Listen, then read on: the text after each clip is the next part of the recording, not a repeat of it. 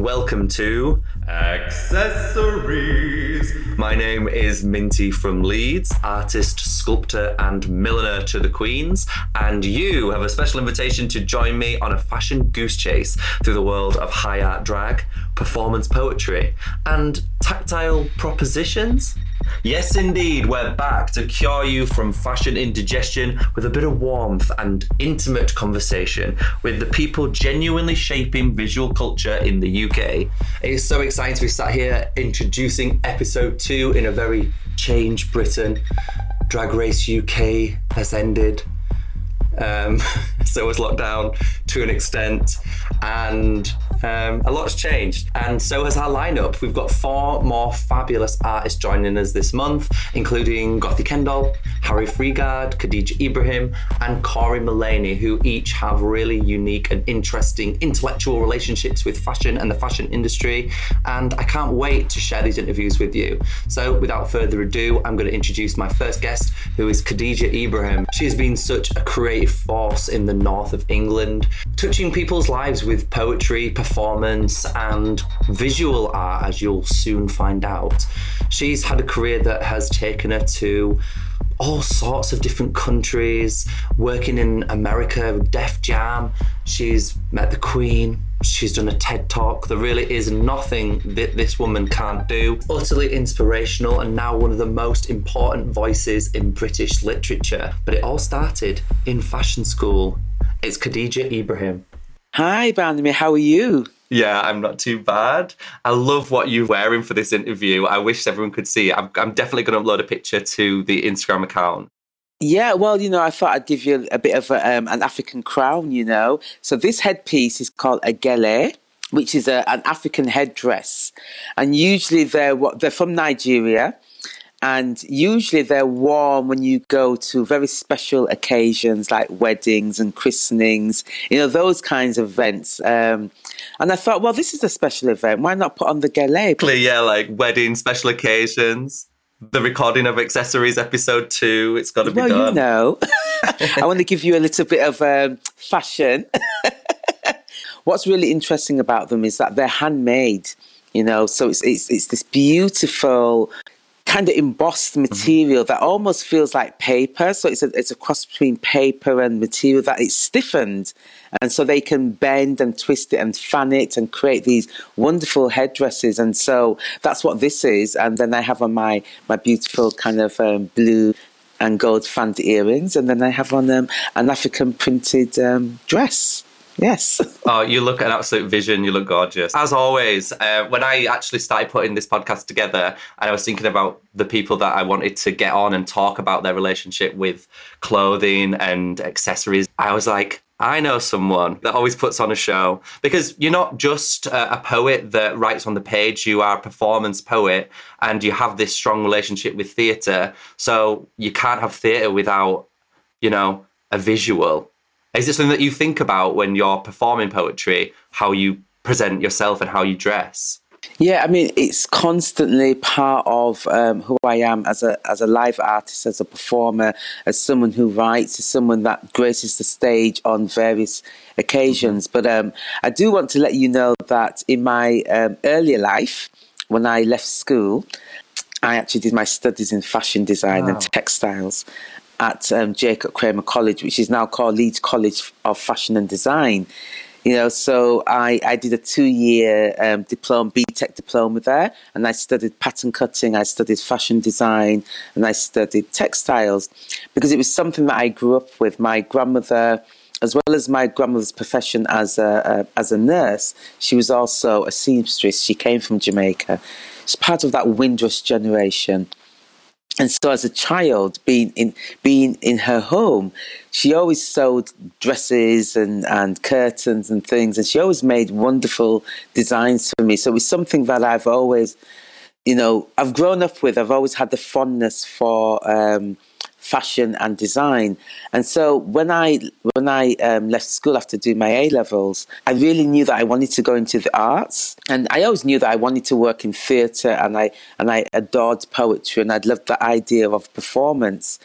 But there was something about fashion at that time that drew me, but also nobody in school could guide me towards theatre and writing at that time. So the best option for me was to enroll into fashion school. And that's what I did for 2 years. But I didn't know that about you at all. Yeah, and I actually worked as a designer. Yeah, it shines through, but I didn't know that. Yeah, so it's my, it's really one of my passion. I worked as a lingerie designer, and then I worked for a couple of years as a buyer of textiles, and so it's always been there. And then eventually, I went to the thing that I really love, which is live arts and performance. So I'm always conscious about what I'm wearing, how I dress, how I put things together. It's really part and parcel of the artist's display. The visual language of the artist. Yeah, really strong visual impact. It's all part of the package and the mood and the dream that you're kind of presenting. It's all part and parcel. That's right, yeah. So it's really interesting that your journey has kind of started in fashion and has morphed into a full theatrical, the language. I know that you do work in visual art as well. Like you featured visual work in museums all across the UK. That's right. And it's a real testament to how all these pieces fit together. And if you are a visual artist, you make these choices with an artist's eye. And I think that really comes across with the way that you present yourself. Yeah, and it's interesting that you say with making those choices with an artist's eye, because that's really what it is. So as much as I'm not working in fashion anymore, I still make it an important aspect of my work. So whenever I'm thinking about the visual aspect of working with maybe museums, maybe creating installation pieces, it always incorporates textiles. And there are stories that you can tell through textiles that become part and parcel of the extended social language of the people. And you see that through poetry, you see that through various narratives in theatre. So, I'm very conscious of really bringing all those metaphors together to create something that can give us a story. So as an example, one of the things that I'm really interested in is the textiles of tartan. A little bit of punk influence coming through there. That is exactly what it is. There was this love of what was happening in the 70s with the punk rock movement, the reggae movement, but also that rock against racism movement that brought all those genres of music together, that we could actually say that through music, we could come together and combat racism. But that's also part and parcel of the fashion. But I was very inspired by the early influences of Malcolm McLaren as a designer, and also Vivienne Westwood. And still to this day, she remains one of my ultimate favourite designers. And I remember being at school and going, I'm punk and wearing safety pins, But the actual love of tartan comes from that, but it also comes from the fact that on my mother's side, they hold a Scottish surname, which is McLaren. And so I became really intrigued with that name, McLaren, and attaching where that name came from in Scotland, and then looking at the clan, but also attached to a clan is usually a tartan, So it really took me on this amazing journey of kind of finding that tartan, and then extending that and looking at the African origins of my ancestry, which is West African. And probably we can place it to Ghana or Congo or Nigeria. We're not quite sure here because of the detachment. But in Ghana, they have this wonderful material called kente cloth, which is a woven textile, which is very similar to the tartan. And so that started this journey of looking at the woven tartan and its language that's attached to a clan and a name. And also you find that in the kente cloth as well in Ghana. There are different ways in which it is woven, the colours, that can be attached to not necessarily a name, but a community. And that really started my journey of really looking at textiles in a different way. And then that woven textiles took me to look at what was happening in Kenya, just really what's happening around the world with that type of design. And then I took that back to looking at what was the fabric and textiles of Jamaica? And there is this beautiful madras material, it's called madras, and you find this madras material across the Caribbean, and each Caribbean island will have their own madras. Now, that madras material actually comes from India and was brought by indentured labourers from India to the Caribbean, and indentured labourers were brought into the Caribbean just after the abolition of the slave trade and when the colonisation was taking place, and they no longer felt the need to enslave Africans. So I'm from that legacy. And so what that madras does and what that kente cloth does and what that tartan cloth does is it tells a story of travel and migration and the coming together of communities. So I find myself in this East Indian madras material, which is actually attached to my grandmother, whose grandfather was East Indian, born in Jamaica. And then this McLaren clan, which is then on my mother's side. My grandmother I'm talking about is my father's side. And then this kente cloth, which binds it all together through this African migration of the people into Jamaica. So I've always been intrigued by these fabrics. And then also, what do we do with textiles? We dress ourselves beautiful with textiles. So this is kind of the journey that I take when I'm thinking about my writing, when I'm thinking about fashion, when I'm thinking about how can I work with textiles in a space to retell a story. How does it connect to the wider community, and how does it combine us all together to tell a story, whether it's through the punk rock movement, whether it's through Malcolm McLaren, whether it's through Rock Against Racism or Vivienne Westwood, or whether it's through that travel of slavery. It's so deeply interesting, the relationship between these tartan patterns and their connection to clans in Scotland. And that's something that a lot of British people can immediately recognise. Yeah. And then when you mention this kente cloth and the different types of madras materials in other cultures, even British students of fashion may not be aware of this happening. And it's so amazing that you can bring that together and kind of produce your own visual identity that has a reference to Vivienne Westwood. Vivienne Westwood recognised the potential of these materials communicating punk and anti-establishment. That's right. And kind of putting your own spin on it. It's fabulous to hear about. You did touch a little bit on family, and when you read your poetry, you get a feeling that your family instilled quite strict and Victorian-like values on you when you were young. So did that mean that you were something of a rebel growing up? I'd like to say part rebel and part good girl. Rebel as in really understanding what that anti-establishment was all about at that time.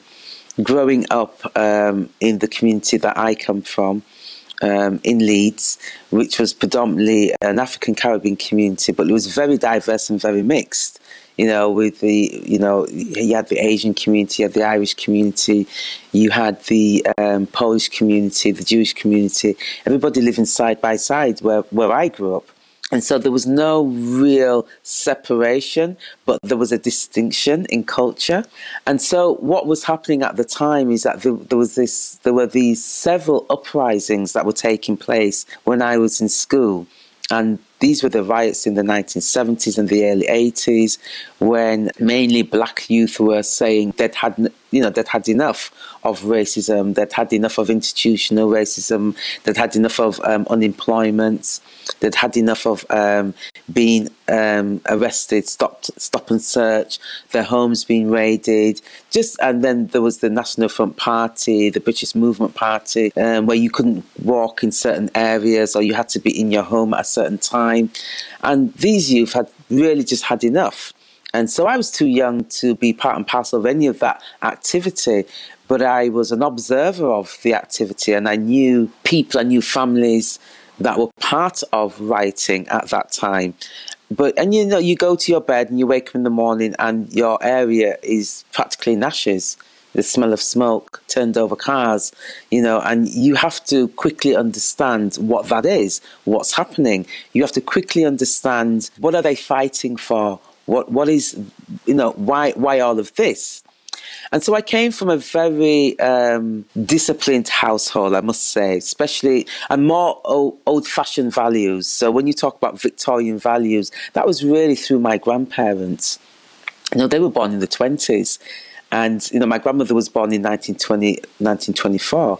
She arrived in England, I think, around about 1958 or 59, something like that. And so she came to England as part of that Windrush movement.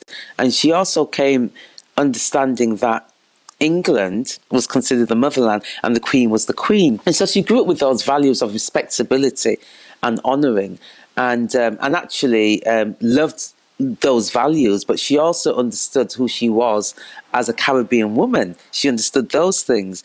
Whereas my grandfather was also part of that, but was more of the rebel, more of the protester, the activist. So I grew up with all this activism happening in the home, meetings taking place. They were preparing for protests. They were preparing to march. Placards were in the home. And I was only a child. And so there was not really much understanding that I had of what was happening, but I knew it was happening. And so the narrative that was coming to me as a young child was understanding my rights. Yeah. And being prepared to not physically fight for those rights, but being armed with the knowledge of what my rights were and those values. And that's what my grandparents taught me, and it's what my parents taught me. My father of that time was probably considered a very well-educated man. He's a professor of physics and chemistry, and so he was very much into ensuring, at least, that we were well read. Yeah.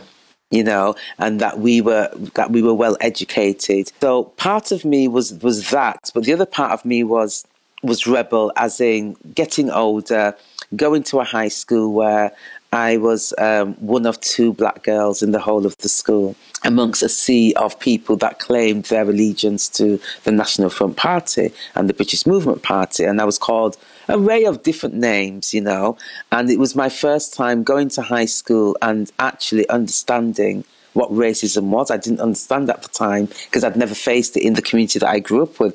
Everybody lived side by side. The lady across the road was Irish and she was called Auntie Irene. And, she had 6 kids, my mum had 5, and we all played together, and the man round the corner was Mr. Din from Pakistan, and we bought food from him, and the other man was called George, and his wife was Mika, and they were from Poland. Do you understand? So there was that real richness of diversity going on. And so leaving my community, which was between Hales and Roundhay, and taking 2 buses all the way to Bramley, which is the other side of Leeds, where there were hardly any people that looked like me, and being called names, I then had to be that rebel in understanding who I was and that I wasn't going to tolerate the name calling. So you live this life that is connected with such a range of creative disciplines and connected with education and constant growth. And you get to that point where you are actually not the person brave enough to pick up the book, but the person brave enough to write the book. And you are published as a poet. Do you know that I've always been interested in the photograph that you use on the front cover of your collection, Another Crossing? Who is it in that picture? So that beautiful photograph of that woman is actually my mother, Gloria. And I really made a conscious decision that in that collection, that was my first full collection. I'd published the chapbook collection before.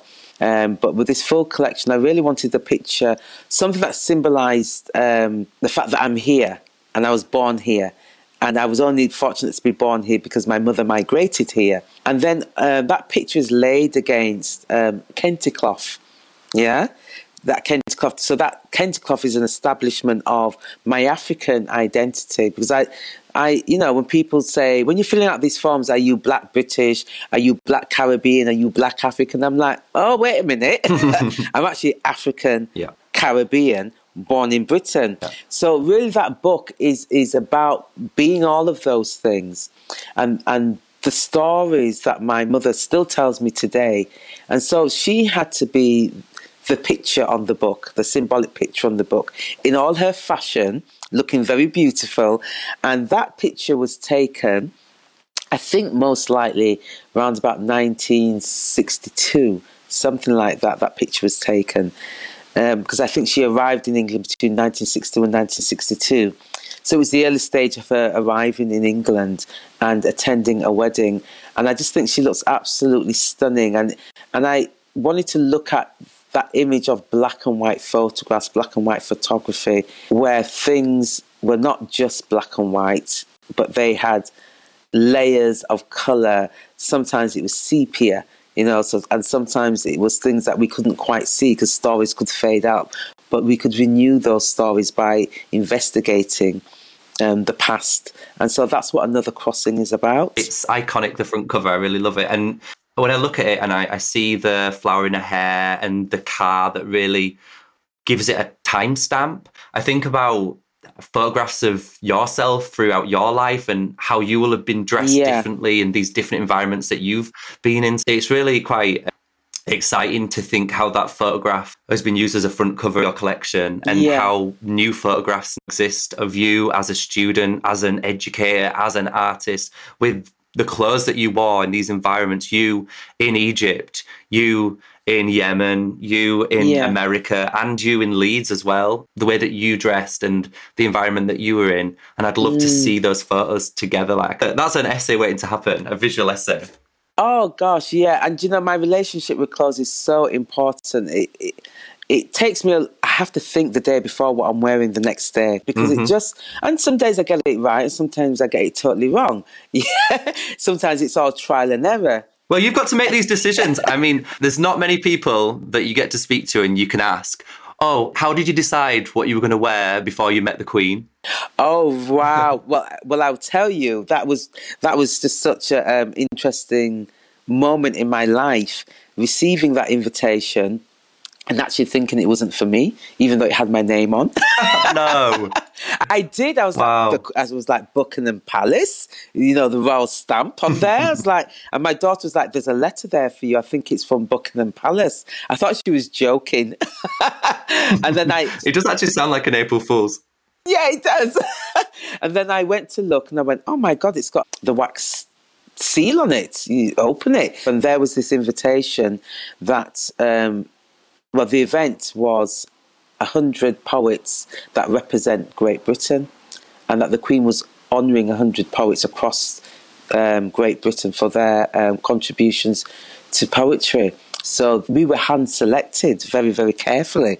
And I was, there's thousands of poets in the UK, in England, and to be amongst, that top 100 to meet the Queen and be in her presence. Well, they got value for money when they chose you because you turned up looking stunning. Well, I would tell you. I mean, aside from the years and years of work you've done and the poetry you've produced, they got value for money with the look. Oh, child, let me tell you, I was like the fashion. I thought about it really, really carefully.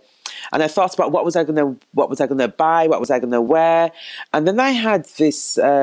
I'd just got back from Ghana that year, and I had these beautiful garments made. I love African-inspired printed fabrics. It's all part of the narrative of the way that I love to dress. It all tells a story, and I love to promote aspects of that, and I love to use the prints in unusual ways.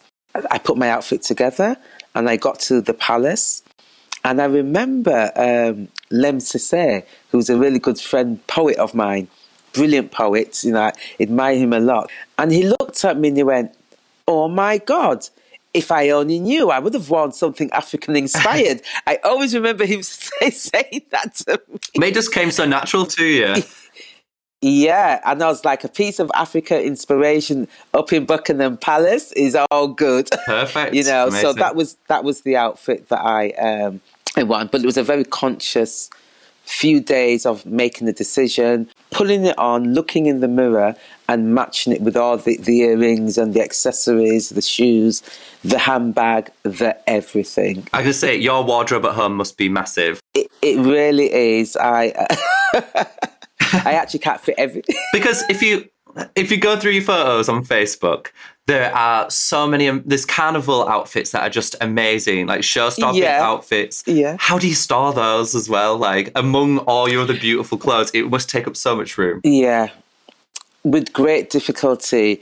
These houses, you know, in Britain, we really need to redesign the way we build houses. Yeah. We need to build closets, you know, dressing spaces. So people say, you need to get rid of some of your stuff. And I'm like, no. What I need is space to hang them. It's too precious. It's too precious. But I have a walk-in closet and I have my clothes categorized a little bit. So these are all like the headdresses they'll have a place. These are the long African-inspired garments that they're really long, and I know that these garments only come out on special occasions, and they can only come out probably once for the year. They can't come out twice. Well, I'm really honoured that you've won this for today's interview, and I really appreciate it. You look beautiful. And as a milliner, it's my honestly, headwear and what we do with the face and earrings and hair and all things that things I guess you're interested in as well, because in your TED Talk you talk about black hair and the beauty and the potential, and how it's such a shame that historically there's been Western ideals pushed on black hair, and it causes such problems for black hair. Yeah, it does. And when you actually allow it to be natural and use braids and all these things, you can actually really, really express yourself with it. The idea of beauty is really turning on its head now, where you find black women loving their hair and styling their hair in particular ways and really promoting that as something that is beautiful and acceptable. And I think that's so important for self-confidence as well. Right. But also the accessories that come with doing your hair, the beads, you know, just these whole range of things that you can do, and the headdresses that you can wear. You know, there's just so many things. And you talked about carnival. You know, carnival's for everybody. You know, and it doesn't matter where you come from, doesn't matter what your background is, doesn't matter how you define yourself. It is for everybody, and the richness of carnival is really celebrating the emancipation and the freedom of the body, you know, and then its longer history is the emancipation of the people in the Caribbean from slavery. And so there are all these wonderful narratives attached to it. But it's also about body beautiful, how one dresses the body and shows the body in this beautiful regalia of feathers and beads and gems, you know, and that is actually, carnival becomes that symbolic thing of saying everybody's body, everybody's look is so beautiful, and here we are showing it. We're dancing, we're parading through the streets.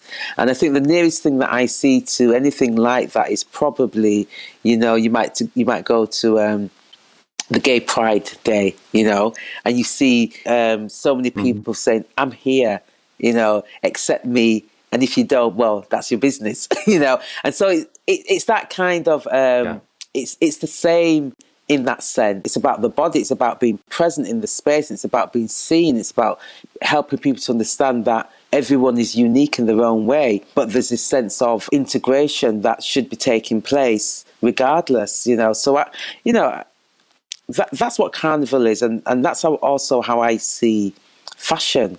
You know, fashion is about dressing the body beautiful, you know, and feeling beautiful and feeling like, I'm so excited when I go shopping. Do you actually think that fashion is a better place now than it was even 10 years ago?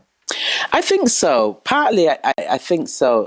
But there's something about fashion in the 80s that was so brave, you know. And the thing with fashion changes and repeats itself. It's not linear. I can pull out things from 20 years ago. My daughter pulled out a biker jacket. You know, I came from that era in the 80s where biker jackets and Doc Martin shoes and Levi 501s and big belts, you know, and the flat cap was the fashion, you know, and flying jackets. And I kept all my Doc Martens, and I kept my biker jacket and a couple of my vintage Levi 501 jeans. And she pulled out the biker jacket one time and she was like, oh my God, it's like at the back of my wardrobe. And she searching through my stuff, always looking for something, because she too is inspired by what I wear. And there is that continuous narrative that runs between myself, my daughter, and my mother, you know, and the way that the fashion goes round. It's so funny because then things end up in my mother's house because maybe my daughter's worn it. She stayed at her grandmother's house and she's left it there. And it's been there a few years. And then I start seeing my mum wearing my stuff and I'm going, where did you get that from? She goes, it's mine. I was like, no, it's not yours. I remember buying that. Do you know what I mean? We've still got a very fashion-forward family. We really, really do. And we have these jokes in the family that if you're getting married, you know, especially my brothers, they're getting married, can you inform the women that you're about to marry that your sisters or your niece is coming or your mother's coming and that the fashion might be over the top and not to get upset? We do, you know, and we're not trying to upstage the bride or anything like that. It's really interesting how the decisions that your mother made when buying these clothes in the first place have in turn inspired you and said something about your identity when you've picked them up. And again, when your daughter's done that to things that you've bought, like it really does speak to fashion being cyclical, but also not only that, it's a way that we build and kind of complete ourselves and actually understand our identity through visual objects. You know, I wear a lot of rings, I wear a lot of bracelets, I always have something around my neck, whether it's beads or something. You know, I think that adorning my body is very important. You know, I have piercings, I have waist beads, you know, toe rings. I do all those kind of things, you know, and I just think it's something quite beautiful. And there is this, in the Orisha, the practice of Orisha, which comes out of the Yoruba culture, the Orisha are all these gods and goddesses, sky gods and goddesses, river gods and goddesses. Oshun is the goddess of the river, and so it's sweet river waters, and she's very beautiful and very sexual and very soft, and she wears lots of beads around her waist, and she's very adorned with all her regalia and all these things, and very seductive in how she moves along the river. And we, you know, in that Orisha culture, you can take on aspects of those gods and goddesses. And then the other goddess is Yemaya. You know, she's the goddess of the sea. And so what's really important about her, she always has a mirror. So she looks at herself, like Oshun will look at herself in the mirror and look at her beauty. But Yemaya has all these shells. She's the mother of fishes. She's so beautiful, but she's fierce. Yeah. So if you affect her in any way, she'll have all these crashing waves, and then she's soft like the ocean, and then she's fierce. She's all these things, but she's very beautiful. And her colour is blue. When you travel to places like Trinidad and Cuba, those places, they take on those goddess appearances, and they'll tell you, oh, today you're moving like Oshun, or today you're moving like Yemaya. So I always get attached to me, oh, Oshun is your head, as in that's what you're embodying, that spirit of Oshun, or that spirit of Yemaya. And I wear those colours, so the blue, the yellows, you know, the silver. Yeah, it's like armour for me. You know, this is what I love about you, Khadija. I knew I'd get you on the show because I love your fashion, and every piece that we zoom in on, it's chosen like it's almost as concise as a poem. The reason why you've chosen these pieces. Oh, thank you, my darling. So I like to have an embodiment of those goddesses, because there's so much more to them apart from just the beauty. These are stories that have persevered and lived through the way that you've dressed. And I think that really symbolises the melting pot that goes on when you put something together. It's stories that are thousands of years old, and stories that are from the 80s. Stories of all these cultures, all these places that you've experienced and belong to. And then fashion designers that you've liked over periods of time, and it's amazing how those can come together. It's only really in fashion that you get applauded for doing that. It's been so lovely having you on the show, Khadija. Oh, you're most welcome. And I feel like we could go on another hour. We could just speak and speak and speak about fashion because there's so much untapped. I'm delighted to hear that you were a fashion designer as well. It's something that I didn't know, and it's amazing to hear. But it's so obvious now. Now I know it. Yeah. Oh my goodness me. And I had a great time, and we met, we traveled to Milan, we traveled to Paris. It was just amazing. We traveled to New York. It was just absolutely amazing. So yeah, but it's been a pleasure speaking to you, and I hope that we can catch up soon. So I could spend the rest of my life talking to Khadija. As you could probably tell during that interview, I was completely enamoured by her life and the way that she holds fashion as such an important part of her practice. It's not something you always associate with writers, but with Khadija being a performance poet and a visual artist, it really makes sense how she drew upon her early fashion education and certain materials that meant a lot to her growing up, like the Kente cloth and tartans became part of the front cover of her first published collection. So a testament to the emotional connection that we have to fabrics and fashion objects. I love it when I meet someone whose relationship with fashion reinforces my belief that fashion is this sort of spiritual and untouchable relationship that starts the day we're born and put in baby grows and ends the day we're buried with an outfit that'll probably outlast our skin, teeth and hair. Hearing about how Khadija and her family are so comfortable with dressing up and having fun with clothing and creating some sort of standard for being experimental with clothing, it's almost like having the confidence to have a freedom with the objects around you, a playfulness, and almost like a realization that your stake in this world is just the way that you interact with the people and things around you and allow to be part of your narrative. After my interview with Khadija, I got to thinking about how spirituality relates to clothing and how almost everyone refers to fashion as something that's cyclical, that repeats and goes on and changes and references itself. But as an atheist myself, I believe life has a beginning and an ending for each individual person. So by that logic, fashion constantly outlives human experience. When Khadija told me about a leather jacket she bought when she was in her teens, being worn by her daughter, then in turn being worn by her grandma, thinking it was hers, it made me think about the arrow of time and how we respond to fashion. And it's not like a sculpture that we expect to outlive us. It's a garment that's part of our lives for a very finite time. And whether we pass it on or not, it represents a timestamp that can never happen again. And when there's a resurgence like of 70s or 90s fashion, for younger people, that is the first time they've experienced this firsthand. And while it's blasé to people that have seen it before, that's the first time it's been part of another person's arrow of life. So, interesting. On the topic of time, it's time to introduce our next guest who has a very special relationship with clocks, frocks, and the midnight knocks of angry next door neighbours.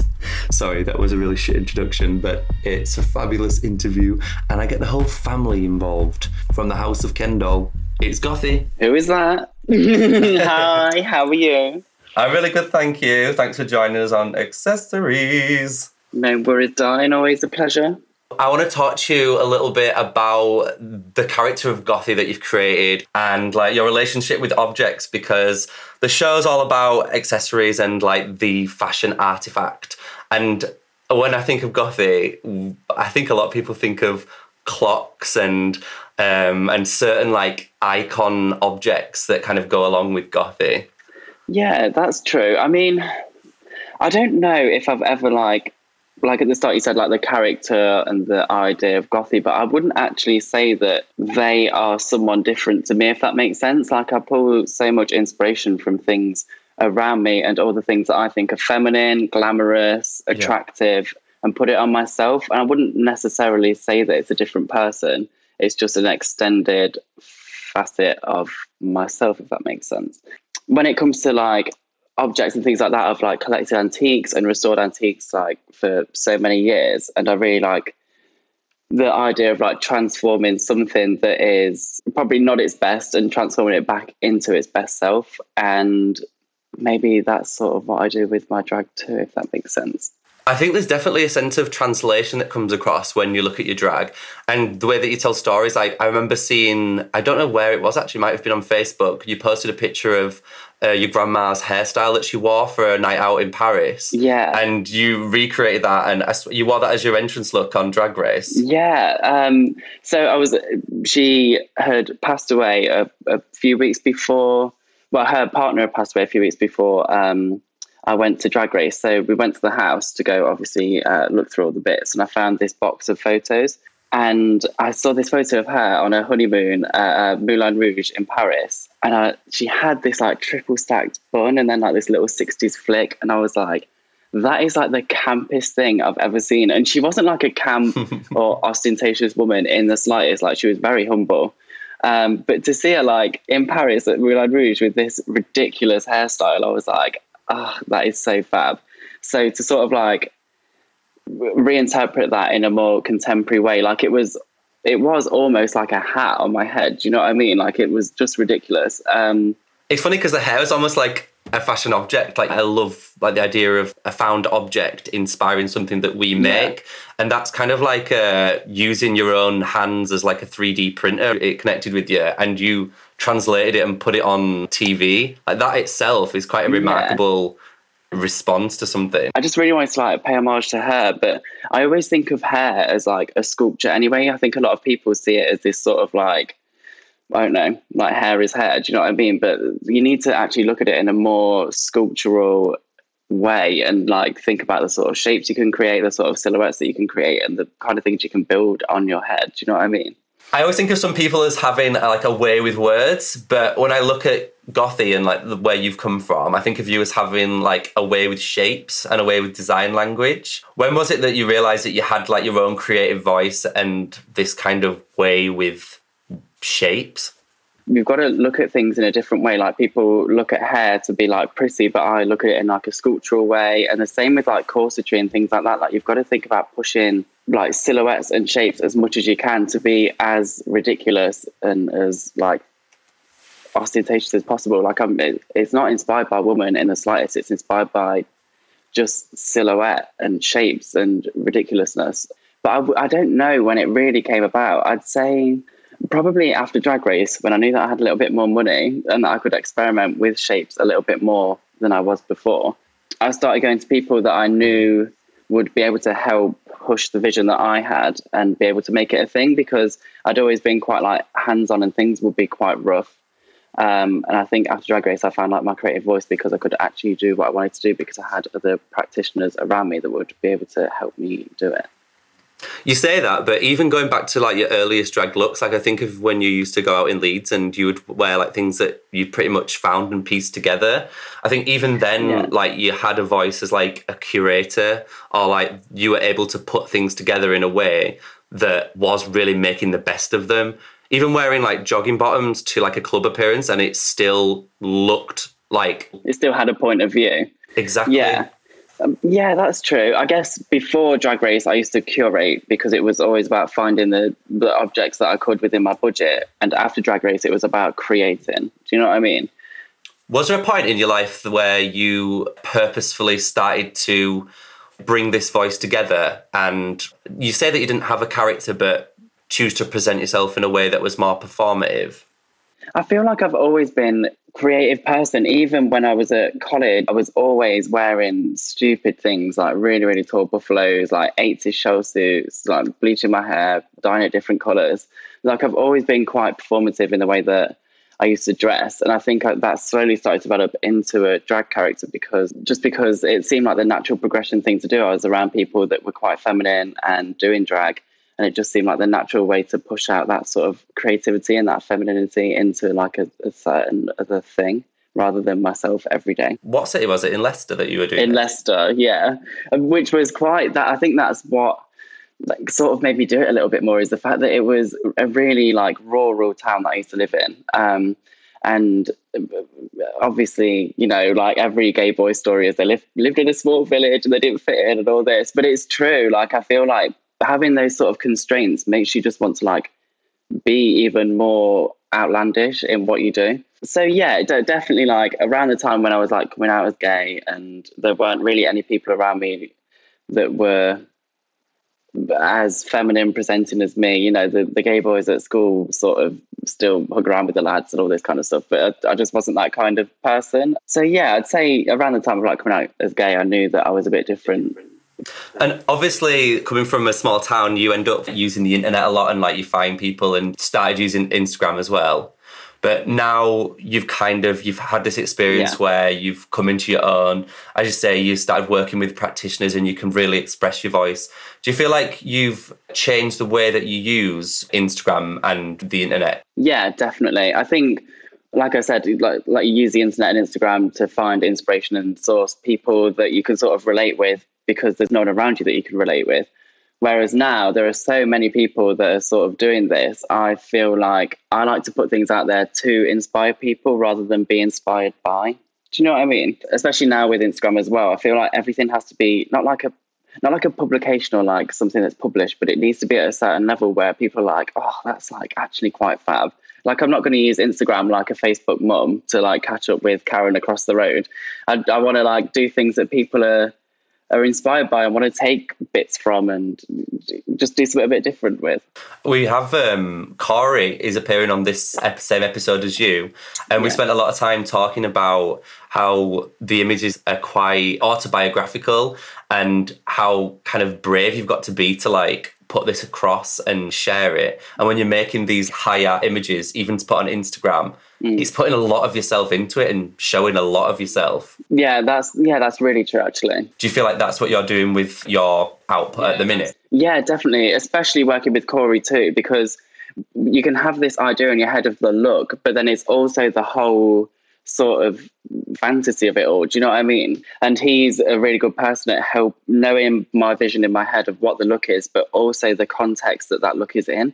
So yeah, definitely. You are putting a lot of yourself and a lot of the idea that you have in your head into just a single image, that's just the world we live in now, isn't it? Yeah, we were speaking a lot about the image that you shot in what looks like a hotel room and the use of shadow and background. For someone that's become quite exposed, like you have quite a big platform, the style choices that you make are quite, you know, mysterious and dark and obviously gothy. It's hard to balance those two parts, you know, to be a mysterious person and also have lights shone at you. Yeah, no, I know exactly what you mean. And especially because the images that we create, they're not the usual like beauty selfie that you're putting on Instagram. They are like, they've still got a real point of view and quite like a dark point of view as well. Like like people like a ring light and a selfie in it. Do you know what I mean? Like they're like something really brightly lit so they can take every single facet of what you're doing and just like study it. Whereas the photos that we're doing, they're not close-ups. They're quite far away and it's about the whole thing. And I think there is a slight disconnect for people that are wanting just beauty photos. But at the end of the day, if they're not liking that, then they're not a fan of my work, so they shouldn't be following me. Do you know what I mean?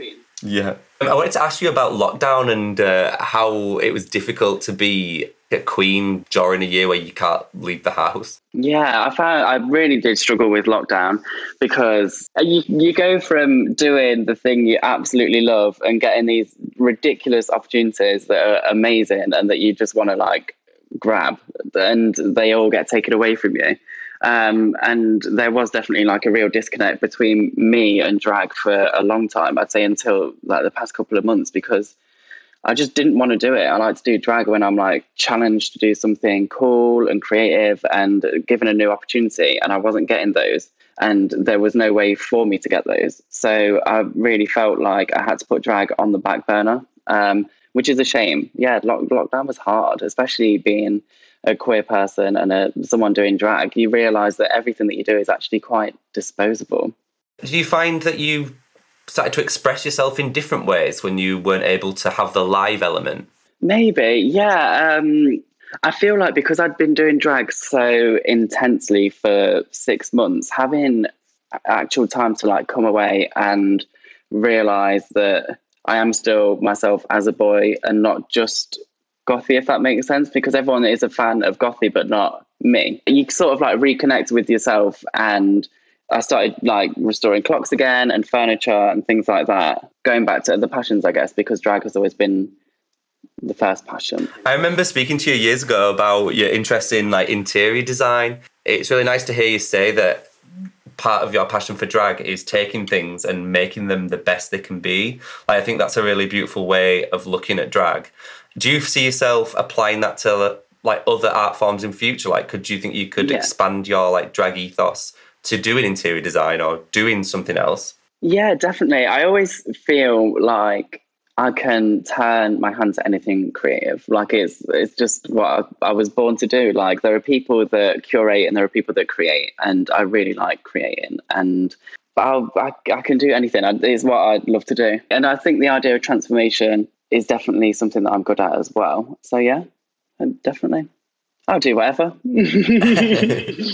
I would know we've touched on this slightly already. So your interest in clocks, does it have any deeper meaning? Like, are you interested in altering time, or do you have a special relationship with time when you like put your looks together? Or is it purely like the artifact of a clock? Because it's quite a curious and like unique to you thing. I started with, so the hairstyle that we spoke about, the grandma like triple stack bun, she was the one who got me into being interested in clocks and quite curious about them. And she had this one on her sideboard that hadn't worked for years. And when I think I was like 11, I restored it for her, and it was on her sideboard.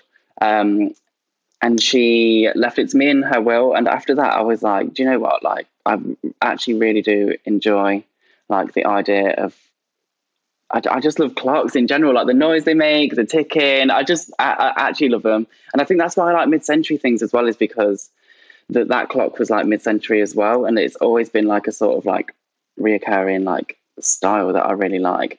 But I think it's funny you say that, because all of like the drag looks that I do are always influenced by something like historic, if that makes sense. Like maybe it's a historic silhouette, or maybe like a certain colour. But I never really analysed it like that before. So I love the beautiful image of you and Rehab sat on the clock. Oh, yeah. That was inspired by, so I went to a trip to Liverpool, and you know the Royal Liver building, it's got this huge clock on it.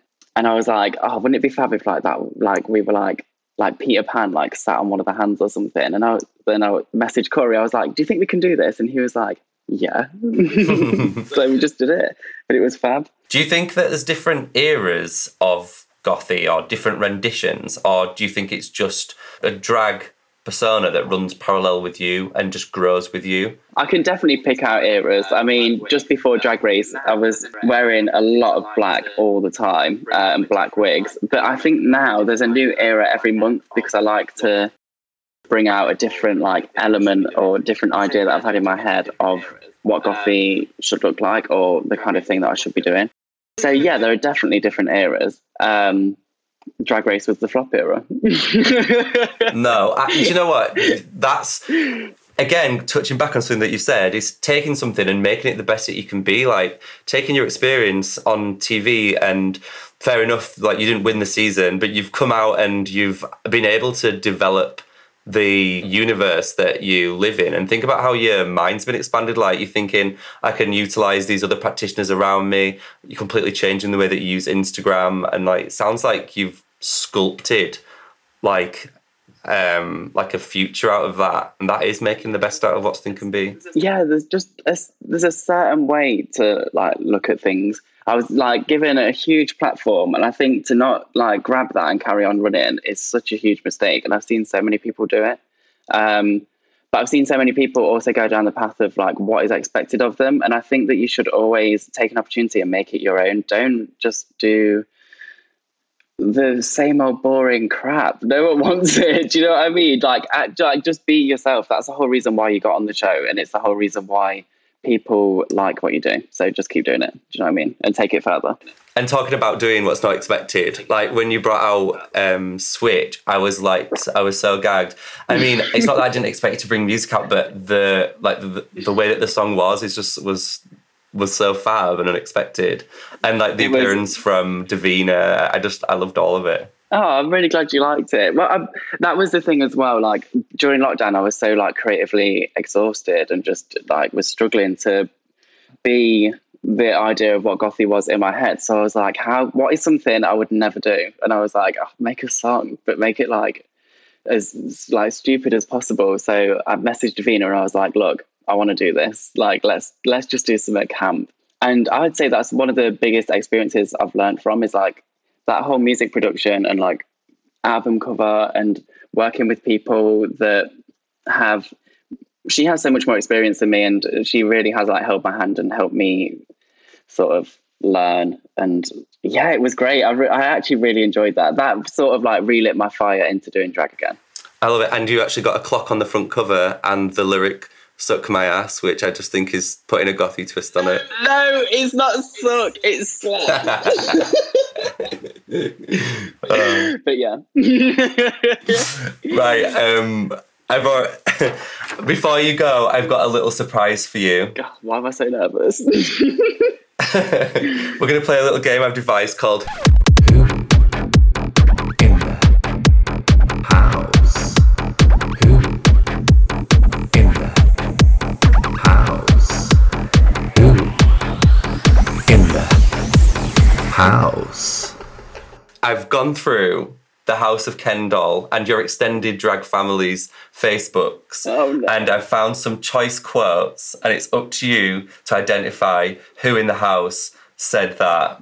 Okay, let's do it. Okay, then.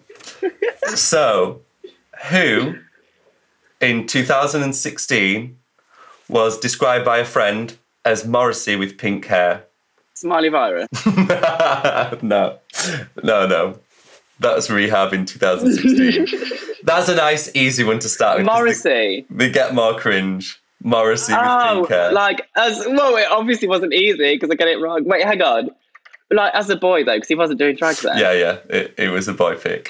I've gone quite far back here. Okay.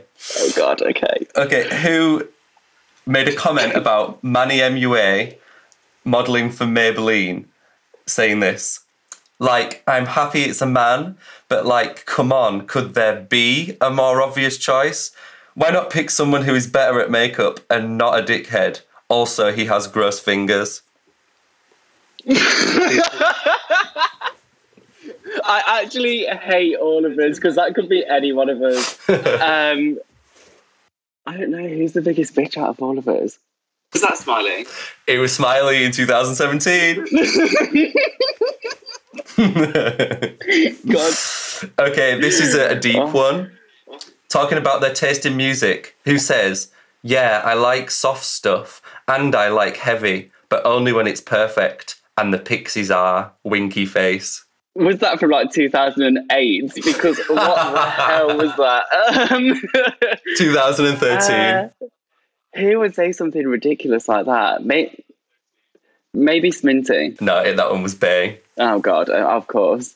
God, she can chew someone's ear off about nothing. Who shared a 5-minute craft video of someone making dresses out of towels and an iPhone charger tidy out of a hair bobble with the caption, "One for you crafty queens out there, 4 kisses"? Me? Exactly, it was you in 2017. Was it really? Well, I am a crafty queen, girl. Who in all caps said, "Fuck me, a guy wearing a choker. Whoa, no, too crazy for me. He must be a homosexual. Chokers are for girls, not boys. Wowzer." For fuck's sake, this article. Sminty.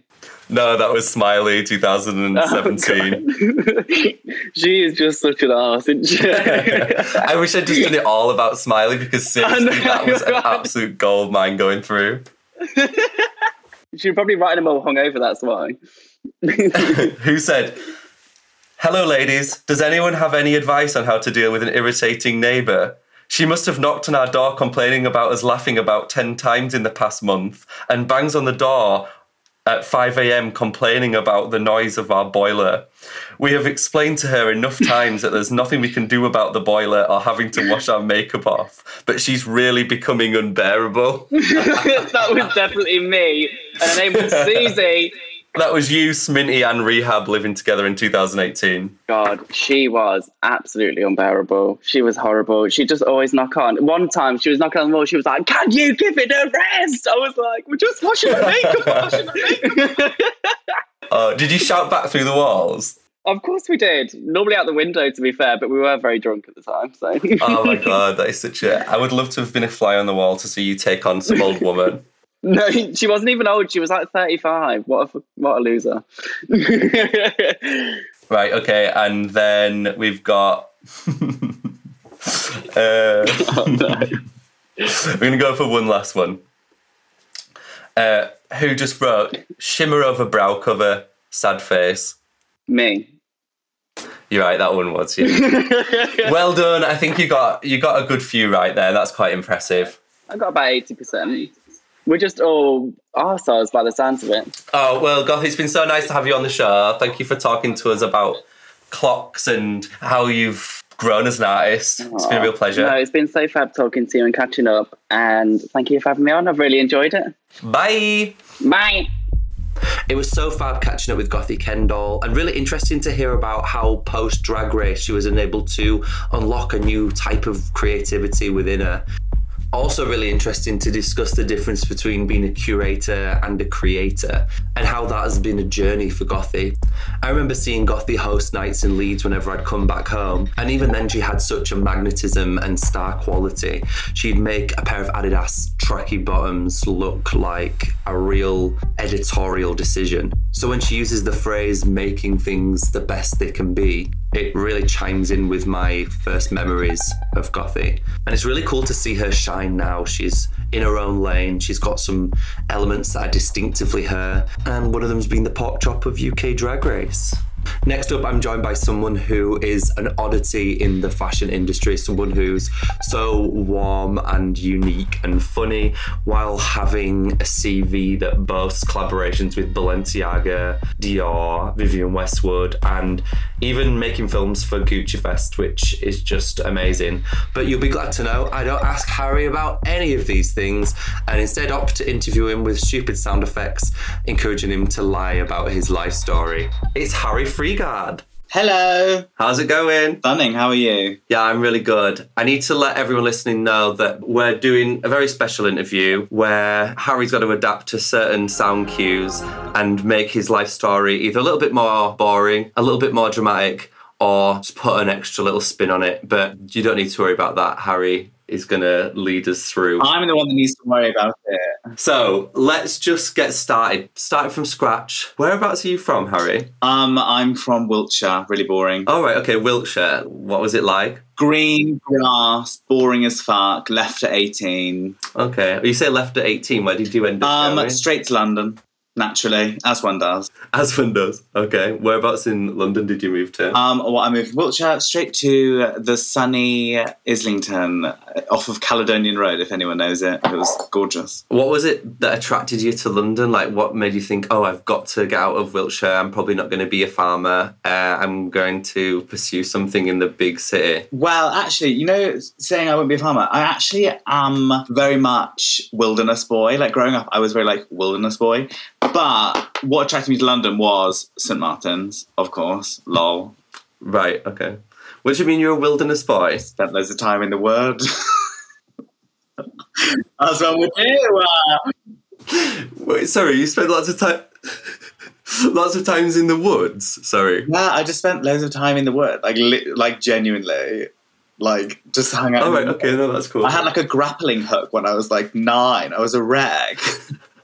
What's a grappling hook? When I think of grappling hooks, I think of like a tool that you equip yourself in like a video game. It was essentially that, but it was an army-grade grappling hook used to climb things. It was a huge metal hook on a green rope. Right, so, and you used to take that out and kind of just abseil and just kind of go for it? Yeah, you climb trees with it. It was sick. All right, okay, great. I'm going to move on to the next question. What's the most boring job you've ever had, Harry? Oh my God. It's hard to say. I've only had one, like, quote-unquote real job, and then everything else was, like, fashion jobs, and, like, interning. But I don't know if it's most boring. Oh, wait, no, it's not. It was really good. It was really good. Actually, it was good. I worked at Debenhams Cafe. Well, actually, no, it wasn't good. It was fucking awful. But it was funny. We would just, like, throw teapots down the food disposal so it'd break and we could go on a break because we'd fuck it up and destroy the machine. What? It was awful. We used to have to clean things.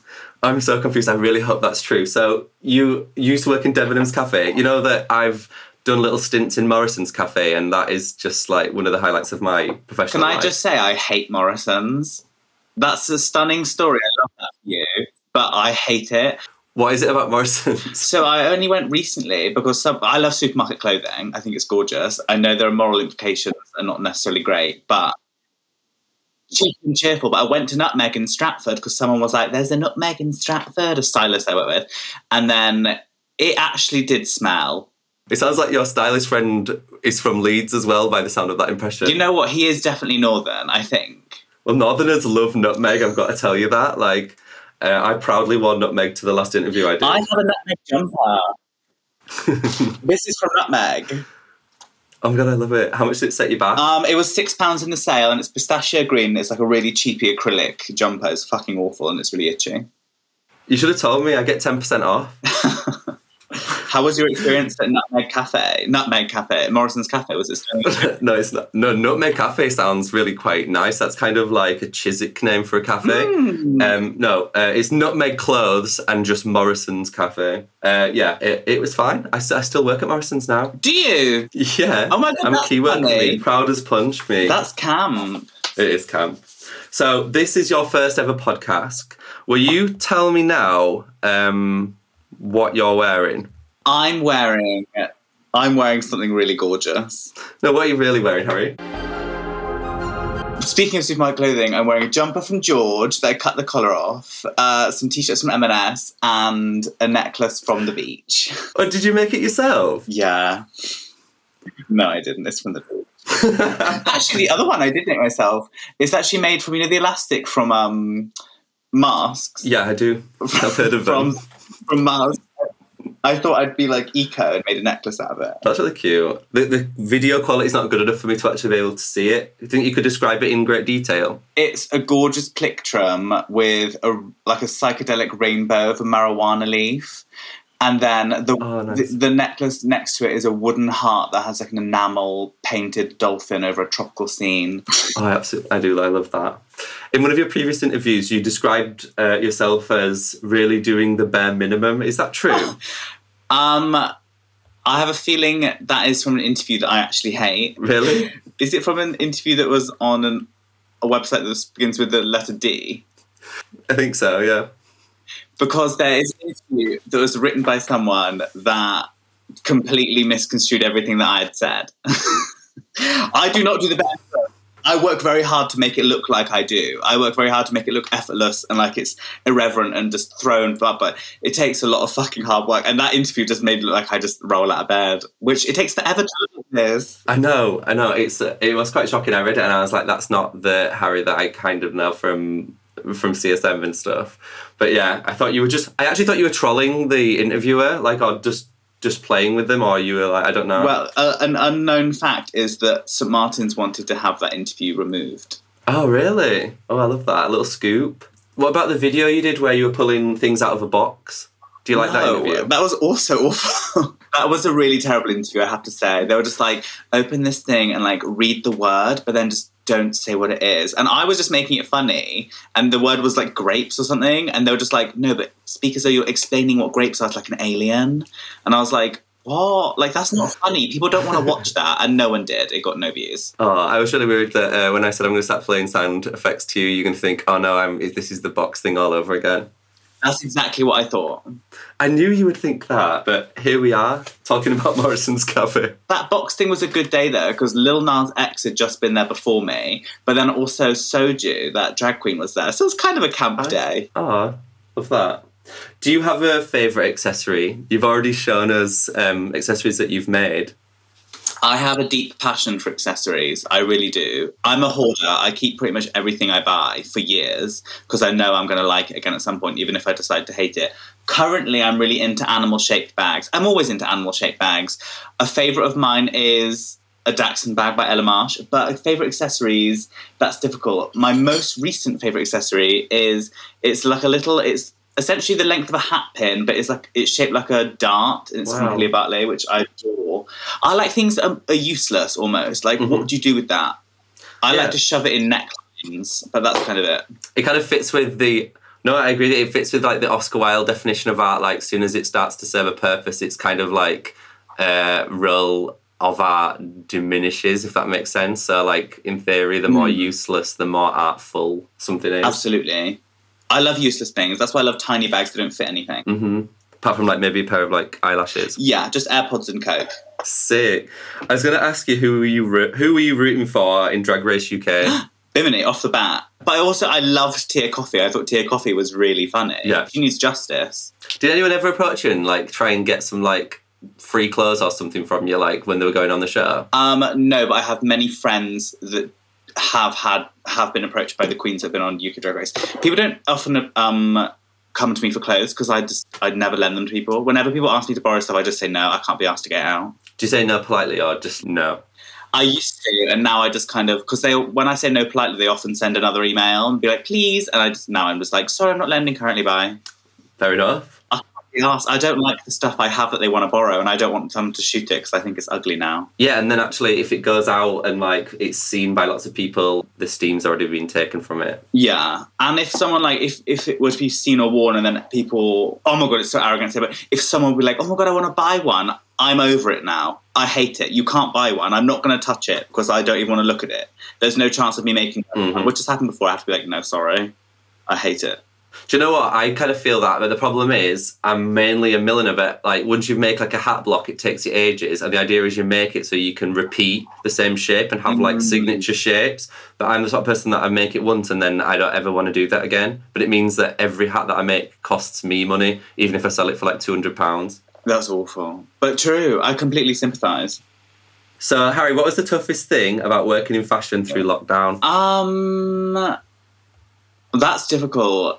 I don't know. My life didn't change much in lockdown. I already worked from home. So, like, not much. Are you sure it didn't change for, like, the extreme worst? No. Actually, I think it did. It was really bad because the park was shut and my house burned down.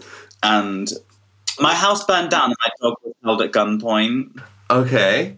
Is your dog, like, with us still now? No, she's dead. She was killed at gunpoint. That's really awful cut.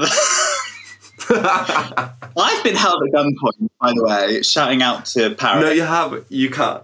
You actually haven't been held at gunpoint, seriously. I actually have. That's genuinely not a lie. In Paris. Oh my God, whereabouts? It was the night. It was the night I moved to Paris. I was held at gunpoint, and then I went to dinner. Wow, tell me about. I was walking along in Paris. We were going to a restaurant, and then I was with Guy walking along, and we got held at gunpoint. And then later that night, we went to Masha's house and just had a party. Oh my God, did you not feel, like, kind of fucked up all night, like, really on edge? Yeah, but then also no, because it's given me a great story.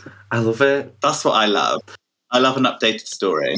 Problem is, it's mixed in with your house burning down now, so no one knows if it's real. House didn't burn down, but there have been times when I'm scared it will, because the living room is lined in tinfoil. I lined my whole house in tinfoil, and every now and then I'm scared there's going to be some kind of electric fuckery and I'm going to fry and then the house is going to burn. We actually burnt down our student accommodation and it made the news in Manchester. It's really bad. Oh, lovely. Yeah, and the worst thing is I used to go out in drag with, like, masks, and I had to black out my eyes underneath so I didn't look like human underneath the mask.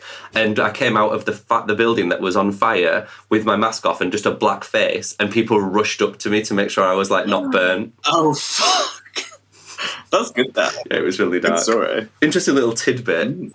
Do you have a go-to Harry outfit that you would like to be buried in? That's difficult. I'm a weird person. My entire life, I'm like, my mum's told me this since I was a kid. I always go in like stages. I go in these weird transformation moments. So to have a signature outfit for the all overarching is hard because there've been so many like eras.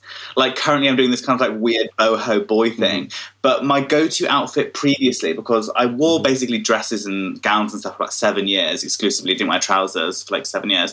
And then being fish, contentious word. But my go-to uniform at the end of that period was like a mini sequin dress. But I actually hacked up a bunch of those dresses, my iconic looks. One of the looks actually is iconic and it's been put into this dress, which is a Franken dress of all these dresses. And it's the dress I wore when I was held at gunpoint, and that's why it's in this dress. Lol. Wow. So maybe it's that. I really like that dress. It's just like a weird Franken dress. Currently, I don't know. There's not many people that get to say that. Like, my burial outfit is the dress that I wore when I was held at gunpoint. If there was a runway theme which was Night of 1,000 Harrys, what looks would you like to see represented on there? Off the bat, I'm going to have to say a salad look. I once wore fresh vegetables and salad to Vogue Fabrics. So I'd like to see that, but I'd also think it would be really funny if everyone just came out in a little sequin mini dress, just all of them the same. Yeah, that would be really cute. Just a variety of colours like the Saturdays. Yeah, oh my God, yeah. I'm ready for the... The Saturdays really had that down. That's like one of the least inspired like band looks ever. Let's just all wear like a different colour. And a coloured tight. Yeah, but it's actually like so bad it's good. And I don't think they were going for that. I think it's fantastic. Do you have a favourite Saturday? Difficult to say. I think Frankie definitely shaped culture for me. In like 2009, everyone wanted that. Was it even 2009, 2007? Everyone wanted that hair. That definitely shaped hair culture. I'm going to say Frankie. Okay, then I've got to ask you this. Yeah. Do you feel like you have to constantly protect your voice working in the fashion industry? Yeah. Which is a great thing that I'm doing this podcast and just chatting absolute shite. Do you, is it something that you constantly think about? Like, does it like pervade your thoughts morning, noon and night? Not morning, noon and night, but it's definitely a consideration. I think everyone has to be careful. Especially if you've got like a rebellious streak. Exactly, it's hard. Because it's almost like, it's almost like a contradiction in terms. Like if you are a unique voice in fashion, you've got to be like kind of the palatable, unique voice. Mm-hmm. Do you find that? Indeed, especially if you want anybody to pay you. For real. Okay, so you directed a film for Gucci Fest. How was that experience? It was really... Play the one where I can lie. I had the best time. It was so thrilling. Shouting out to Gucci for that. It was fantastic. It was one of the best experiences of my life. I definitely wasn't cold while filming it outside over 2 days. Whereabouts did you film it again? So basically, well, not only did I write, direct, cast and produce that, I also did all the location scouting. So I actually shot it in like around Hackney Wick in these like decrepit old like building yard things, because I live on Victoria Park and they're just behind me really, so I kind of walk past them every day and I thought, let's go around there, it'd be fun. And it wasn't. How long did it actually take you then? So 2 days was like, filming was 2 days, and then I'm guessing you had to like edit and do everything yourself? Well, I didn't do everything myself. I worked with the amazing Luke Clayton Thompson, who was film man and editing and sound, who's incredible. Love working with him. He is great. But it was 2 days filming, but I did sit with him with the edit, actually. That is true. Oh my God, yeah, I forgot that. That was grueling. I hate things like that. I like just do it and it's done. Film is a kind of a fairly new medium for me. I've only done a few films. That's why they're all a bit shit. Because it's very new. I'm much well versed in more tangible mediums. Yeah. I find it far more of an ambitious thing to do like a video for myself. I find it so confusing. I think it's because I'm ADHD. But what was even the question? I just rambled. I was asking you about the film that you made. You actually touched on what I wanted to know about your tactile propositions. Like, that's a phrase that you use. How would you break that down to someone that wasn't very bright? So I like to use the term hypotheticals and tactile propositions to, in abstract terms, describe what I do, because I often get asked what I do or what I am, and it's hard to say because I kind of do everything. So I like best to put it as hypotheticals and tactile propositions because I'm a very ideas-driven person. If I could make money off ideas, I would sell them. I wish I could. Someone please buy them. So hypotheticals in that sense, but also hypotheticals to me, it's like events, things that happen, things that are intangible, and then tactile propositions is anything that I make that is a physical output. So it's anything that I create. If that's a collage, if that's a installation, if it's a product. So I kind of do everything. So that's my abstract, wanky way of saying I can do it all. Yeah, when you look at your work, it's very visceral and it's very you, and almost it doesn't need much explaining. It exists in like a universe you've created, and that's kind of like how I engage with your projects when I look at them. But then when I see the way that you describe them, it reminds you of like the intellectualism behind it. So I wasn't sure if it was like a little bit tongue-in-cheek when you kind of come up with that phrase to describe what you do. Well, yeah, I mean, it definitely is tactile proposition. Like, it sounds sexy, but it's also like clever. Yeah. It's like clever, but like really sexy and fun. Also, you talk about wanting to be able to sell ideas. Like, that's the dream. Well, do you have any other like career goals that you could summarize in a sentence like that? Well, yeah, I mean, that is the ambition, but I think that's so difficult to achieve. I mean, selling ideas is like the pinnacle of everything, because I'm really jealous of how musicians get to make work, is how they kind of just like put something out and it's just this free thing. And I'm always trying to find what is that thing that I can put out that's free, but also has like a return. And in my mind, that's ideas in some sense, but I'm like still trying to work on the return. Would you say that you lecture? You work for CSM as well. So that's like another flip side. Like, education is like part of kind of not selling ideas, but like nurturing artists. True. That's something I actually really adore. David Capo brought me in to St Martin's to teach. I just graduated and he brought me in, so I think I was still 23. And I was teaching, it was on the postgraduate course, so everyone was older than me and it was really awkward. So I had to go and be nasty to everyone and tell them their shit. And they're all like, I'm 30. And so, I do a bit of teaching at St Martin's. And then the wonderful Sue Fulston brought me in as well to teach on some of the BA courses. But I teach Head in Geneva, brought in by wonderful Bertrand. And then also recently be doing a little pop-up number at Westminster. So I'm all over the shop doing a bit of idea exchange. But yeah, I love nurturing ideas. I love chatting. I love chatting about ideas. That's my favourite thing. That's the thing I miss about being at university, is just being in a room full of amazing people talking about fabulous ideas and just getting it going. After you're out of there and you're in your own studios, it's so different and so isolated. I obviously have that with my friends, but it's different when it's new people, fresh ideas. It's just, I like it. I like when people come to me because I'm a bit of a creative problem solver. My friends always come to me and they don't know what to do. I think it's just my way my brain works. And I like when people come to me with their ideas, even if they're awful, I'm like, let's spin this. And half the time they will, and half the time they won't spin it, and I'll end up just hating it. But yeah, I have a thrill. I get a kick out of teaching. It's nice to hear you say that. And also, do you have any, like, you say you had to go and be nasty to postgraduates. Do you have any like sentences you remember saying that you thought were like funny or like withering like put downs? Because one of my favourite things about like fashion school is like panels and like facing them and hearing the comments. Do you have like any things you remember saying and you were like, oh, that was like either iconic or like harsh in a funny way? Not that off the bat that I can remember that was like particularly iconic. I don't know. I'd have to cast my mind back. I mean, the student has cried, but I don't think it was directly because of me. But that happens. People cry. Yeah, it's meant to happen. No, I know what you mean. It wouldn't be the full experience, like just everyone else on mute and someone crying. That is literally. It happens. It happens. I don't know if there's anything I've said. I'm not intentionally cruel. I just say what they need to hear. I sometimes Google it. Like I go on Reddit and say panel day harshest critiques, and I love reading them. There are incredible ones, and I do remember lots of them probably couldn't be uttered on a public forum such as a podcast. But there are many that me and my friends always discuss about, like, can you believe that was said in that crit? Which I love, and they're so camp. But also, talking of like critiques and blah blah blah that you just mentioned, have you seen that video of Teddy Quinlavin that went around the web ages ago? It was like on Tumblr, where she like, snaps her painting over her knee or something in a crit.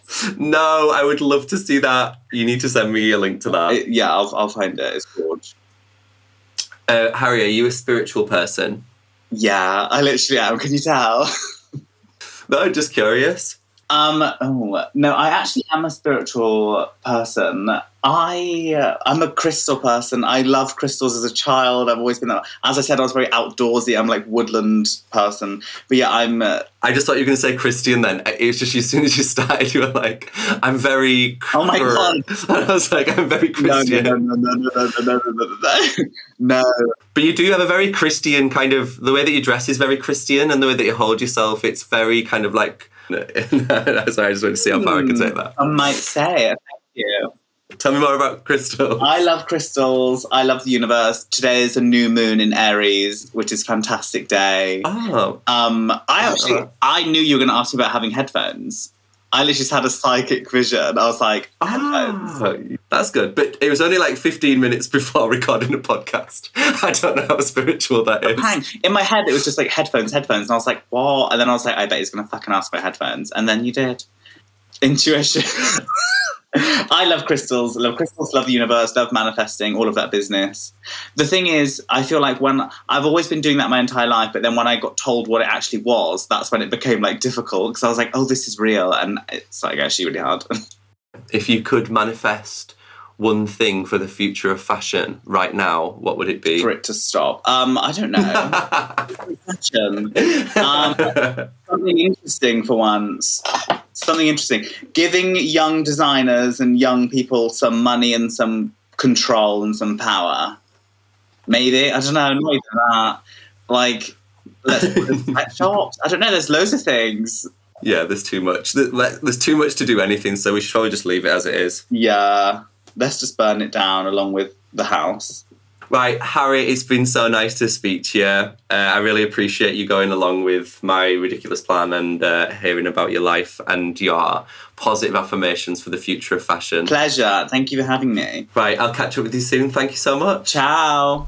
So that was one of the most chaotic but fun interviews I've ever done, and it was great to chat to Harry about his life. It's so interesting to speak to a creative that's emerging in such a big way into the fashion industry and realise that there is that tug of war between keeping the anarchic and irreverent spirit that makes your work so special alive and having this relationship with high profile brands and needing to be paid. If you don't already, you should check out Harry's iconic Instagram account, harry.bradshaw. That's Harry with an IE. Also follow all our guests on this month's show, including Khadija Ibrahim at khadija.ibrahim and Gothy Kendall, queen of Instagram herself. Next up, we're joined by someone who has collaborated frequently with Gothy and has a real unique relationship with presenting their work on social media. An expert in airbrushing and building the perfect image using sets, lighting, and all sorts of editing trickery. This artist is a master in capturing that subversive, perfect moment through photography and can pack as much story and impact from an entire film or play into just one snapshot.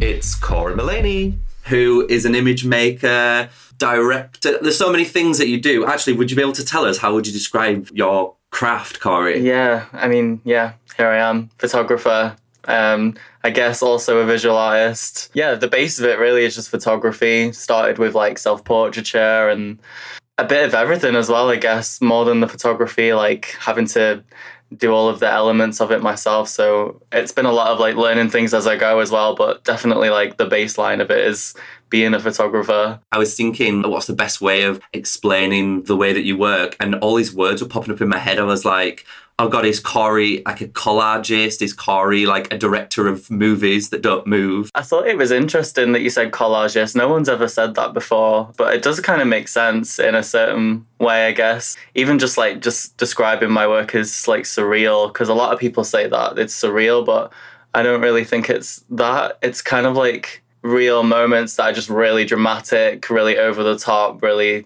just kind of like exaggerated. And I would say like more recently, collage work is like a really big part of what I've been doing, working with other people and trying to do really grand, big sets on a budget with no money, because that's what you got to do to try and pull it off. And working at home, there's only so much you can do. And I think that if you're working with like the tools you've got, in a way that anyone that survived this year has become a collagist by accident, just from having to make it work. Yeah, definitely. Even just not being able to go and shoot with people and having to not being able to go on location, really. But I've always like kind of shot in my own living space anyway, so it's not really been a huge issue for me. But it's definitely like given me a lot of things to learn, having been forced to do that now. Earlier you mentioned that people often describe your work as surreal, and you don't know how that sits with you because you feel like you are actually presenting reality, but just through a different lens. Yeah, I always found that like a familiar term, the surrealism, but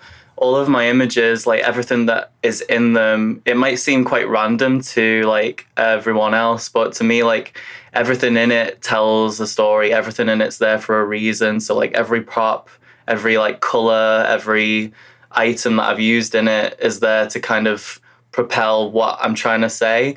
And I never really expect people to look at the images and be like, okay, you know, Corey's trying to say this, he's trying to tell this story.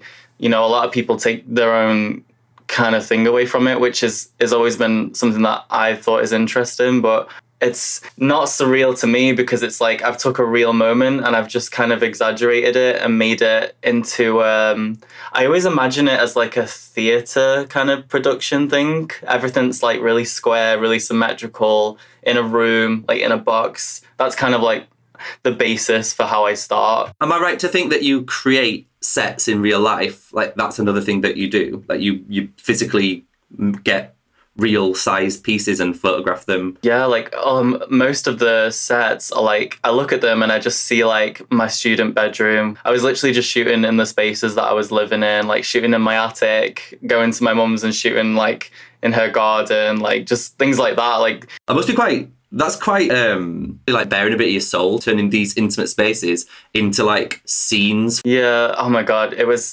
wasn't always great, like having to live in the set for like a couple of days, setting up and stuff like that, just things everywhere, destroying my bedroom, and I didn't know how I was going to do it, like realistically, without making it out of paper or whatever it took in my bedroom at the time. So that's what it came down to. That's so poetic. You actually turned your bedroom into these sets. And a lot of the work features, it's either a version of you or an anonymous kind of person that could well be the artist. And you've actually physically gone and lived in these sets that you've created. You wouldn't ever know unless someone asks you about it. Because it's my story and what I want to say, it very quickly became like, right, I'm just going to do self-portraits and I'm going to make them say exactly what I want. And it was just easier that way. It was easier and it was harder. Like taking a picture of yourself is actually so hard. Trying to be behind and in front of the camera is like another thing that I don't think people really even consider. Like literally sleeping in the set, then looking at yourself on a screen and editing your body and editing the things around you. It's such a like vanity project. Well, you could say vanity project, but it's also putting a magnifying glass and it's almost like you're a diarist or a confessor. It's so revealing and so brave, and I think that's why people react so strongly to your images, because there is a bit of yourself in all of them, even if it's not exactly you in the image. That's definitely how I look at them, like diary entries. I see the time in my life that I was in and, you know, what bedroom I was living in, where I was at mentally and what I'm trying to say in the image anyway. So each image is just kind of like a timestamp and lets me have insight on my headspace and stuff like that. So it definitely means a lot to me. I think a lot of people are straight away just fascinated by the aesthetic of it and the elements of fashion and impossible spaces, I guess, and wondering how I've done that. The idea of finding a diary or finding something that you don't exactly understand because it's written in such a personal hand, it makes them almost like puzzles to kind of explore. And I think that's another thing that makes them so interesting. Oh my God, yeah. Imagine me like going to uni as well and having to explain to my tutors about these really depressing images that I'm making and talk about what my inspiration was, it's so awkward. Like, I had to most of the time just be really vague about it because they are so personal to me, like, and what they mean and what I'm trying to say. A lot of the time I do just kind of have to let people take their own thing away from it because that's easier. Talking about these difficult scenes that you have to explain to people, when you start to introduce two characters, did you find that was a more difficult story to tell? Because when there's two people in an image, that it kind of breaks down some of the surrealism and it introduced more of like a linear or like a snapshot of like a story that's happening. Yeah, it became more and more like that almost unknowingly, like as I was doing more work, because, you know, I was doing a lot of images where it was just me on my own. And then when I did start to do those ones where it was like interaction style images, I realized that they're a lot more like it felt like they were telling more of a story than it was just me on my own. And even that like came with its own complications because a lot of them are just me repeated, like having to be in several spots at several times, and that obviously comes with its own complications. But I definitely like played on that more and more, like the more work that I wanted to do, just purely because I felt like it was stronger. Looking at the images that you create that have more than one character in, I really do think of you as a maker of movies that don't move, like these kind of like, I'd say it was a movie still, but a movie still is actually less choreographed than this. It does almost seem like a perfect frozen moment. Yeah, that's what it is. And that's kind of like how I've always described it to people anyway as well, like creating the perfect moment. It's like I said before, like I always imagine it to be not so much like a film, but more of like a play. Like you're watching a show in the theatre and you're just trying to find that one like perfect moment, like still that's going to tell you the whole story of the whole play in that one dramatic kind of second. And that's like, again, like another foundation for like how I'm going to compose everything. And yeah, that's how I always described it, like just trying to find that perfect moment where everything's being told. Would it be fair to describe the moments that you use as like a volta or like a turning point in like the characters' lives? Because you don't tend to focus on moments of like reconciliation or moments of kind of like peacetime. It's normally kind of like a dramatic twist, you know, that leaves you wanting more information. Yeah, but that just links, I guess that kind of links just into what I'm trying to say and why, because a lot of the work is so cathartic and it's like, you know, me telling a really dramatic story that I don't have I can't really talk about like out loud, so I put it in the image and that kind of says it. And yeah, I think that's why, like, I don't know why it does seem so like, I guess the images always seem kind of violent or sad or like dramatic and like you say, like a turning point. The main kind of theme of all of my images is nostalgia, looking back at moments and seeing how they can be different. So even now, like I look back at them and I see like something completely different to what I saw when I made it. And I think that's like infinite, like no matter how many times you look back at situations or like images or where you were living and what you were doing, I think you can always read it differently depending on where you are in your life now. Yeah, and it's interesting that you use the word perfect because in some ways you could say, how is that perfect when it's remembering a traumatic event that happened so long ago? But the way that you've done it and the way that you've employed like surrealism, it's almost perfect in how you reflect your memory and understanding rather than you reflect what actually happened and how you actually looked on the day. It's actually a perfect reflection of nostalgia and memory. Yeah, like that scene with the ambulances and stuff, like just looking at that takes me instantly back into that time. And even though it was like a really hard time, like the fact that I've managed to make this thing, you know, and I was very aware that it was serving a purpose as well, like focusing on the bad and what that made me feel as I was doing it about the situation. It's kind of like gaining mastery over those bad moments, like feeling better about it, being able to look at something you've made because of it and then being like, right, I've stood up to this memory and called it by its name and it doesn't feel as painful anymore. You've discovered how well you work collaboratively this year. How do you see yourself like going forward? All of 2020, like, funnily enough, was me shooting like other people. I just went into this like collaboration world where I stopped taking pictures. You know, it became so that it wasn't all about me and I was working for everyone else. It's so strange that, you know, everything happened in the way that it did with the pandemic and everything. That was my year to like work with other people in the moments that I could. But yeah, like, it just became about serving like another idea and a character, and then that's when the set really becomes the emotion as well, because I'm not telling like my story anymore. And you know, I should probably like, with Gothy as well, like, it really is a collaboration. Like, she has took me out of my comfort zone so much with the things that I've done. It's definitely made me like a better artist for sure. Like, because she'll come to me with an idea and then we'll expand on it together and we both get really excited about it. And, you know, like, it's really good to have those like collaborations where you're both just kind of building on each other. Those are the best ones. As things start to open up again, what's your relationship with doing work that has a live element? Like, have you ever considered working with a theatre production? Because you clearly have an eye not just for lighting, but for set and creating mood on that scale. It's kind of weird. Like, I never saw myself becoming this, like, you know, photographer of drag queens or like storyteller for other artists and other people. Like, that's not what I set out to do. And deep down, like, I don't really see myself like that. And it is like massively flattering and stuff when people do want to work with me. And it's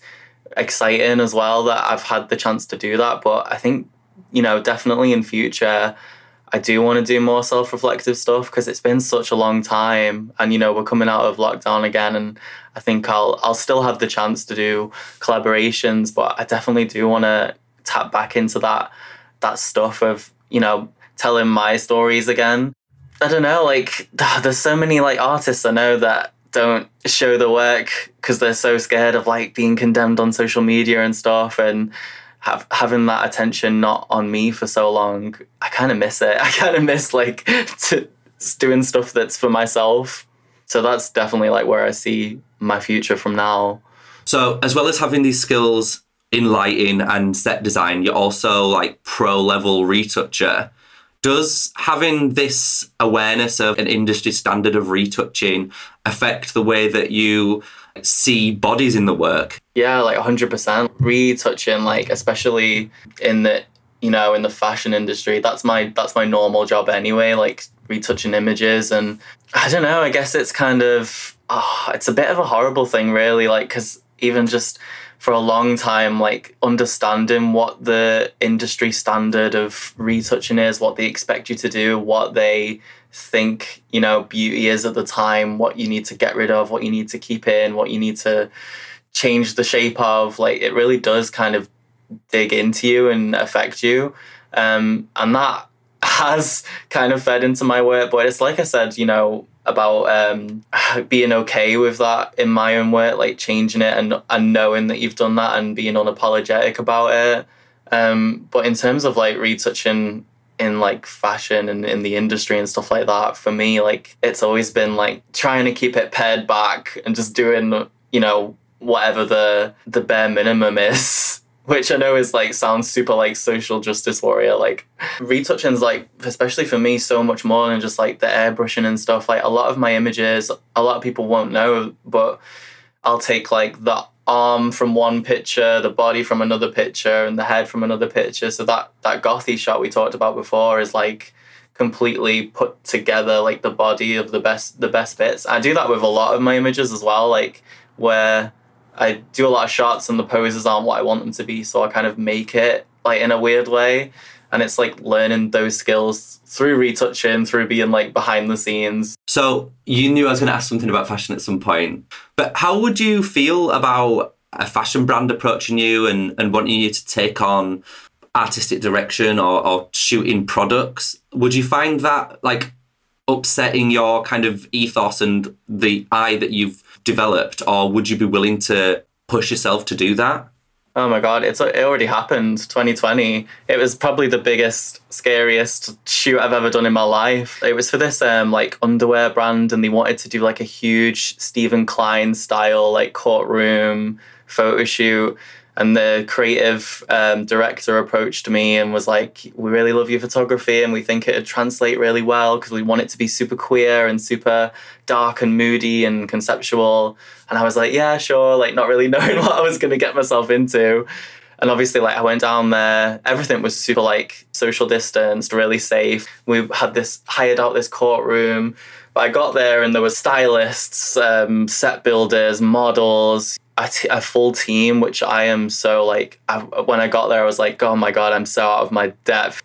I've got to make this work. I've got all these people depending on me. It was so terrifying. I was like sweating, like trying to just be calm. But yeah, in the end, it was fine. I just went up, did the shoots, went away. But again, like, I don't know, like it was the relationship with the creative director, how comfortable he made me. Because I've definitely had like those collaborations where they're not, you know, they're not what you hoped they would be. And sometimes it feels like working with some people, like, it's kind of like they're taking something away from you. And I always strive to have the collaborations where it just feels good and it feels like more of a friendship. Like, I know that sounds kind of like weird, but no, it's really important, especially as an independent and queer artist. It is important because I've mentioned this a couple of times in interviews on this show about protecting your magic in the industry, and how there's people that can't tap into your psyche because of their lives being so different, or their age being different, or their attitudes towards, I don't know, like gender and sexuality are so different that you can't connect as friends. And that way, when you make work, it's like a professional outcome, not like a shared passion project, which it needs to be a little bit. Yeah, and I think that reads through as well, like final products. Like, I think people can definitely see the difference between something that's made with love and something that you've made and you've been really excited about it and happy about it, as opposed to something that's been a bit of a struggle and a bit like, you know, I feel like not 100% about this. Like, people definitely read that. It's been so nice having you on the show, and I appreciate how honest and the insight that you've allowed us to your work. So really, thank you so much. It's been so fantastic talking to you. Oh, no worries. I got to talk about myself for an hour, so it's fine. I loved speaking to Corey and getting to ask some questions about the images he creates that are so mysterious and intrinsically packed with meaning and feeling. Like my other guests, you should definitely get on Instagram and check out @Corey Mullaney for Corey's fabulous visual work. Not only did Corey kindly allow me to interview him for this episode, we also got the opportunity to collaborate and create an image that is the cover art for this month's show. I just want to thank you again, Corey, for being involved in the making of this piece. It is so beautiful. If you've not had a chance to see it, then make sure you check out @AccessoriesPod on Instagram, where I have posted the image we created. You will not regret it. It's beautiful, and it features a hat made by moi and some absolute wizardry by Corey. Because it takes a wizard to make me look pretty in drag. With that said, it brings us to the end of the episode. Thank you all of my amazing guests for taking part and allowing me to interview and get to know a little bit more about your artistry and relationship with fashion. Thank you to the audio team at FullyBeat.com. Bertie, Alec, and Georgie, you are my heroes. If you enjoyed this podcast and you're looking for my recommendation for something else to listen to, then give Tea with Fee a try. Ophelia Love, the host, is fabulous, and she interviews the creme de la creme of British drag talent and recaps on UK Drag Race and just has a good old gossip with the gals. It's one of my favourite podcasts, and she was really helpful when I was putting together my first episode, so give that a try. We just have time now for the last word in fashion. This month coming from the head of fashion merchandising at St Andrews University with some advice for people in the early stages of their fashion career. It's Professor Dean Spurran. Well, recent studies show that more and more ladies are finding their feet in the fashion industry later in life these days. In a sector typically associated with young faces, it's becoming less uncommon to come across interns in their early 90s and trainee craftswomen pushing 100 years old. University leavers may want to follow in these amazing women's footsteps and amass a lifetime of savings before making the leap into their dream career.